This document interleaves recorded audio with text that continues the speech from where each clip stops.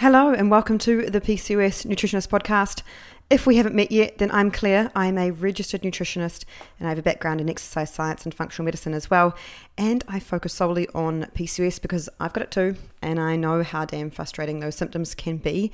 So my sort of aim is to help you understand your body more so that it's not frustrating. You understand what's going on, why you're getting the symptoms, and ultimately working on how you can get some symptom resolution.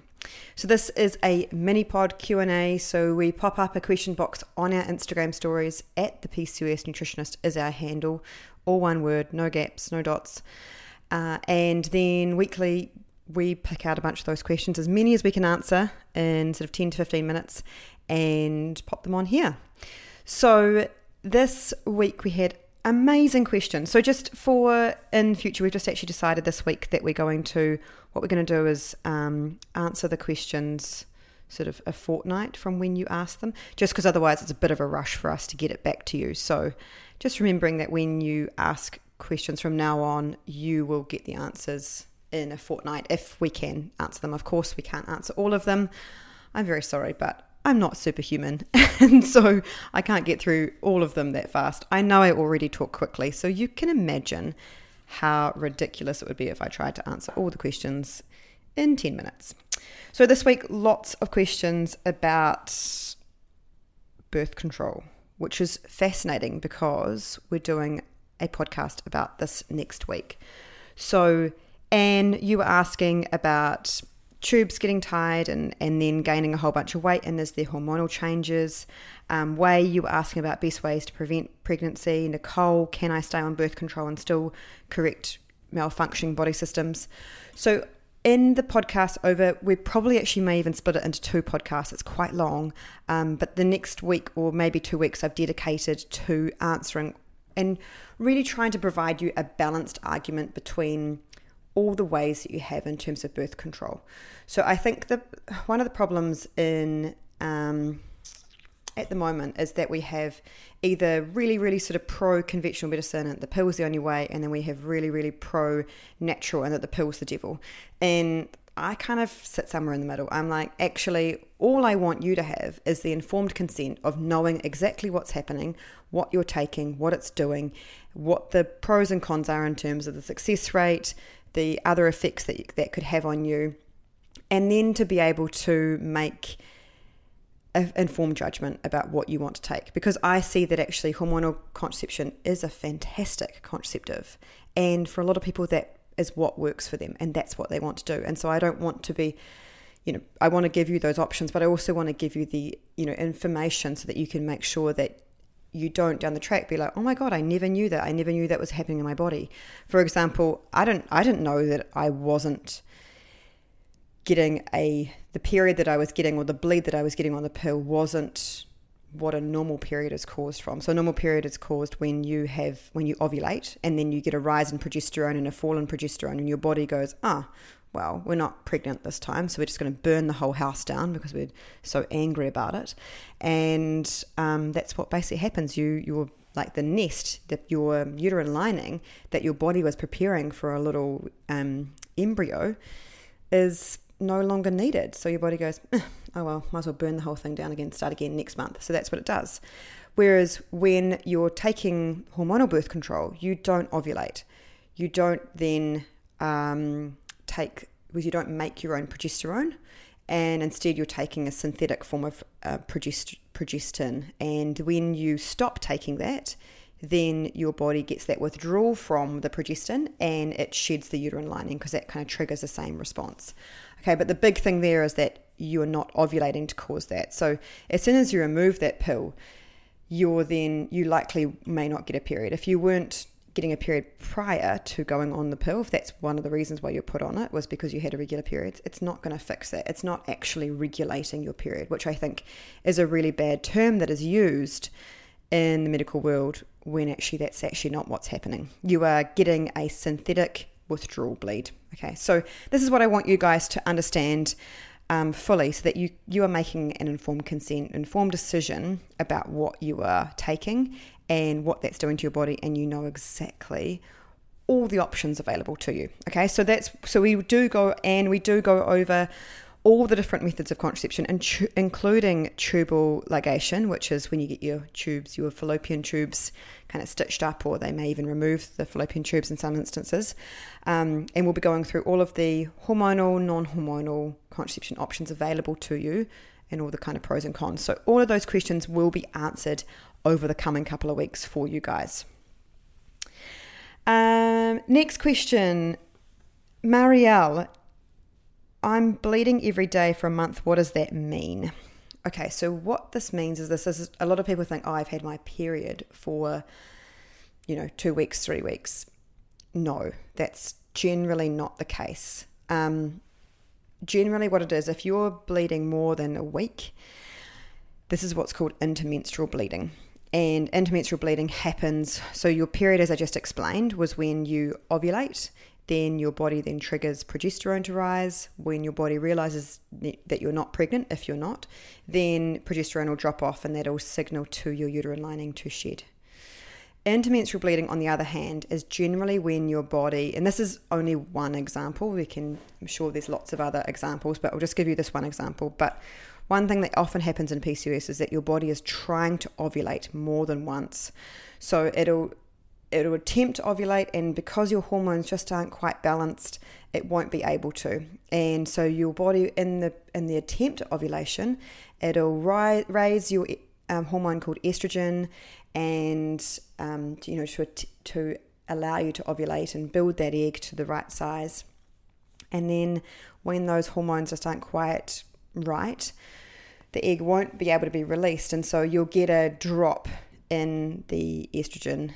And that can be enough to trigger some bleeding. Sometimes your body gets a bit confused and it's like, oh, sorry, I thought we were supposed to be bleeding right now. And then that can set it off in what's called intermenstrual bleeding. And sometimes it can take a while, especially if your hormones are a bit unbalanced, to rectify that. So generally, if it's going on for kind of more than a week, it generally more intermenstrual bleeding rather than a period. And so this might require a chat with different doctors or functional medicine practitioners to try and figure out what the right outcome for you might be. If you go down the conventional route, generally they'll say, hey, we'll put you on hormonal birth control, and that will stop the bleeding and then allow you, because what will happen is basically when you go on hormonal birth control, as you'll hear about this next week, it stops you from ovulating. So it basically takes over the control of your hormones and instead uses these synthetic hormones. And so it can be really effective at helping things like intermenstrual prolonged bleeding. There are other ways that you can also do that. One is by figuring out what's the actual problem here. What's the root cause of why my hormones are a bit out of balance? Is it, that my insulin's too high? And is that then affecting my sex hormones, which is often the case? Sex hormones, I mean by like estrogen and progesterone, testosterone, etc. Is it that your stress hormones are too high? And again, is that what is then downstream affecting your hormones that control your bleeding and ovulation?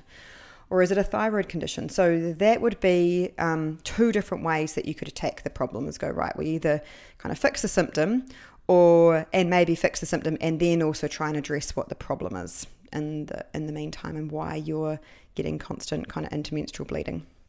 So two options there. Again, you'll learn more about the hormonal birth control option next week and understand what that's doing and whether that's the right, you might then be able to go and have a chat to your doctor and functional medicine practitioner or someone else about whether that's the right thing for you.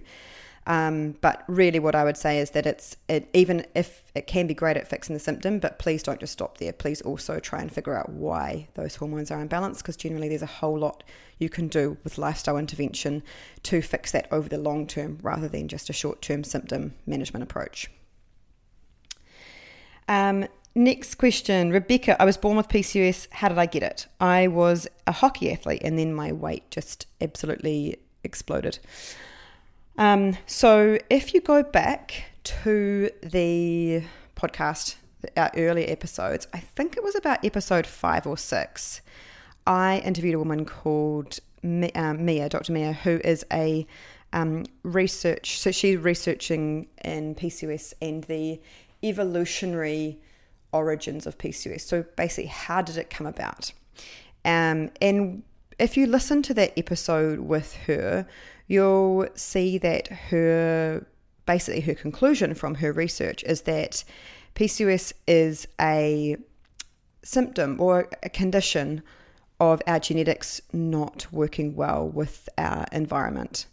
So what that means is that you are likely born with a genetic predisposition to develop PCOS.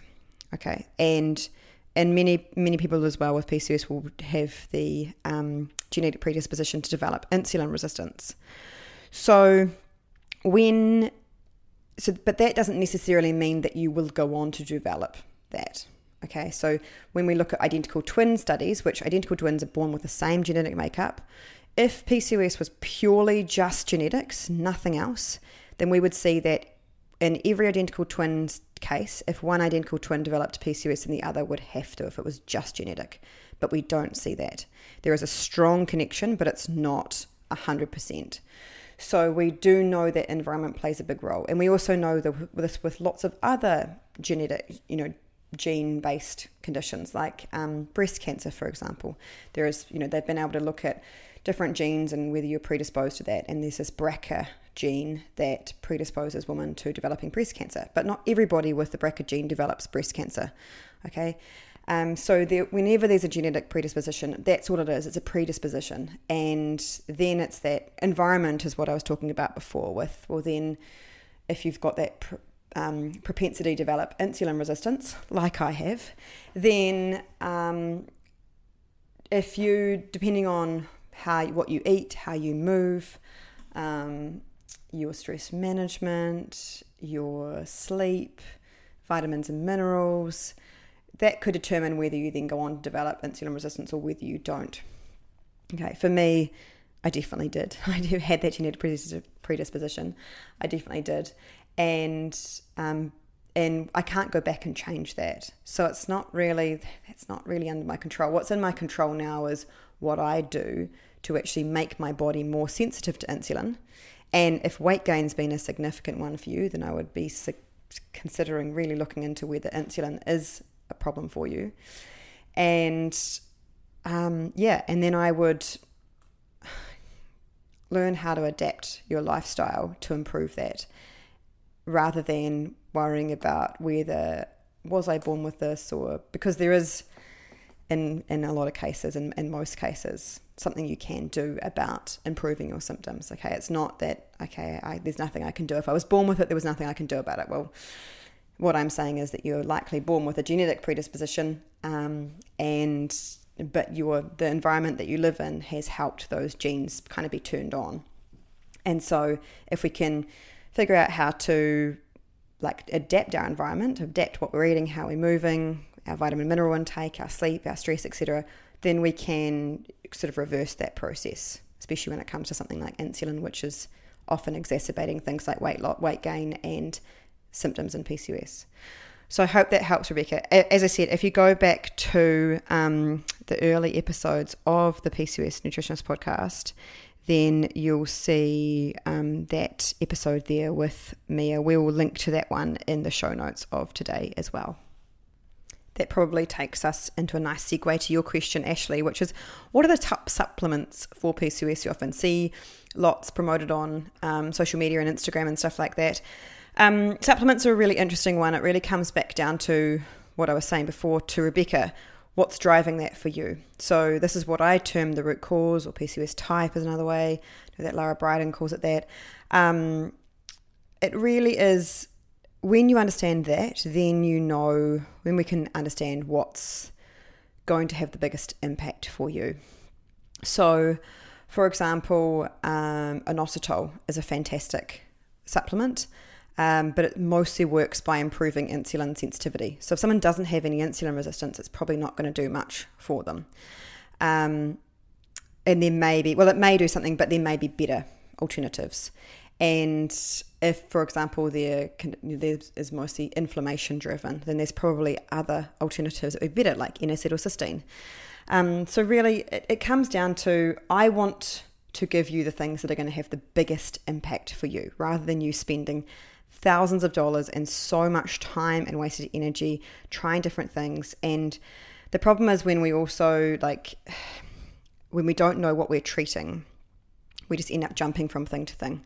And for those of you that are new here, I use this example a lot, which is when someone asks me, what food should I eat, or what diet should I go on, or what supplements should I take? I was like, okay, so if you went to, say your car is broken and you went to your mechanic and you said, hey, my car's broken, what parts should I buy?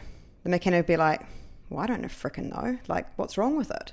Let's figure out that first, and then I can tell you. You might not even need a part, right? It might just be a couple of tweaks that we just need to tighten a bolt here, or I don't know, maybe change a spark plug. As you can tell, I have very little knowledge when it comes to mechanical expertise. But, that would be and you would say, okay, yeah, that makes sense, right? Okay, tell me that makes sense to you. So the same thing applies, or same if you went to the doctor and said, hey, I've got these problems. What medication should I take? And the doctor would be like, I've got no idea. I need to understand what the problem is, but to then know what's going to work. Same thing applies when it comes to changing diet. And a lot of people get confused with this, and I understand why, because you've always been told that, there is one healthy diet or one healthy way to live. And I say that that's incorrect, especially if you've got something like insulin resistance.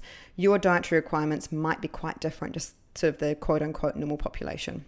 And we can use diet to have a different effect in your body. For example, when it comes to insulin, we can change the amount of carbohydrates or what you're eating to have a different effect on how much insulin your body is producing, and therefore how much blood glucose your body is producing. So really it comes down to, if you want the changes that are going to have the biggest impact for you, you've got to know what the problem is. Otherwise, I could say, cool, yes, well, Ivositol, fantastic research behind it in PCOS and insulin resistance, okay? But if you don't have insulin resistance, you may be throwing your money down the drain. Secondly, if you have N-acetylcysteine, an amazing antioxidant, great for inflammation, again, not an issue for you, throwing your money down the drain. Vitamin D, fantastic if you've got vitamin D deficiency and you're not getting enough vitamin D. If you've got too much vitamin D, you already have enough vitamin D, it can be toxic for you. So you've got to know what the problem is before we can say what the solution is and what the supplements are going to be, or what the diet's going to be, or what type of exercise is going to work for you the most. Okay, so really that's the crux of it. Figure out what that problem is first. Otherwise, you're going to your mechanic and he's going to take you for a ride. He's going to go, brilliant, I saw you coming. Here, you need all of these 15 parts. Okay, that's what you're going to need. And suddenly what would have cost you $300 to get your car fixed has now cost you $15,000 because you didn't know what the problem was and you were just trying different things. And that's exactly the same as how it could work in your body. And I've seen this in myself and seen it in so many other women with PCOS, is that you're just jumping and trying thing to thing because you don't actually know what the issue is. So, that's really what it comes down to. But really, yes, you're asking, Ashley, about vitamin D and vitamin B12. I said about vitamin D, fantastic. Many women with PCOS are deficient, but get the levels tested, okay? It's a really accurate test. Vitamin D, just get it done. Go to your doctor, get it done. See if you need some vitamin D. B12, if you're on metformin, yes, you definitely need vitamin B12 because it does leach B12 from your body. And if you are not eating any animal products, yes, you're definitely going to need vitamin B12 as well. But whether you need additional depends again on what the problem is. Cool, so that's all we have time for today. If you're after this, you just listen to me rant then about the mechanic and you're like, cool, so who's my mechanic, Claire? Well, that is what we do inside the PCOS protocol. That's exactly my whole point of doing that, is what we do is trying to figure out what the problem is that we're trying to solve. And then from there, once we know what the problem is, we can then, adapt your diet and the way that you're moving and what vitamins and minerals and supplements are going to be most effective for you. And again, my sort of ethos is to try and get the most results from the smallest changes. So we're not trying to just remove every single thing out of your diet and, go vegan as well as keto and, do all those sorts of things. It's just trying to tweak things that are going to have the biggest impact so that we're making this more sustainable for you. And I did get a question about, so if you I'll answer this next week, but if you do have insulin resistance, does that mean that you have to, live like the rest of your life? And the answer to that is, well, you can improve insulin sensitivity. We do know this. So likelihood is that you may have to be a bit more careful at the start, but later on you can be a little bit more liberal with what you're eating and your lifestyle too. So we will talk all about that next week. But if you want to know more about the PCOS protocol, head to thepcosnutritionist.com/the PCOS protocol. And if you've got any questions, don't hesitate to email us. We're just hello@thepcosnutritionist.com. Excellent. Thanks so much for listening in. We will message you guys that we've answered your questions, let you know that you can listen in. But thanks so much for all your lovely questions. We will also answer many for next week's. And then, as I said, we'll always be a week sort of behind answering your questions, just to give us enough time to actually get the podcast out and the show notes up and stuff like that. So hope you're well. Chat to you next week. Bye for now. Now stand by for our disclaimer. The information contained in this podcast has been prepared for the purpose of providing information, including about the PCOS nutritionist products and services, and is designed to support clients' overall wellness. It is not intended to provide medical advice or designed to rectify, treat, or cure any specific medical conditions or diseases. Nothing stated or shared in our podcast is intended to be and must not be taken to be medical advice. Please seek the advice of professionals as appropriate regarding the evaluation of any specific information, opinion, advice, or content contained in our podcast.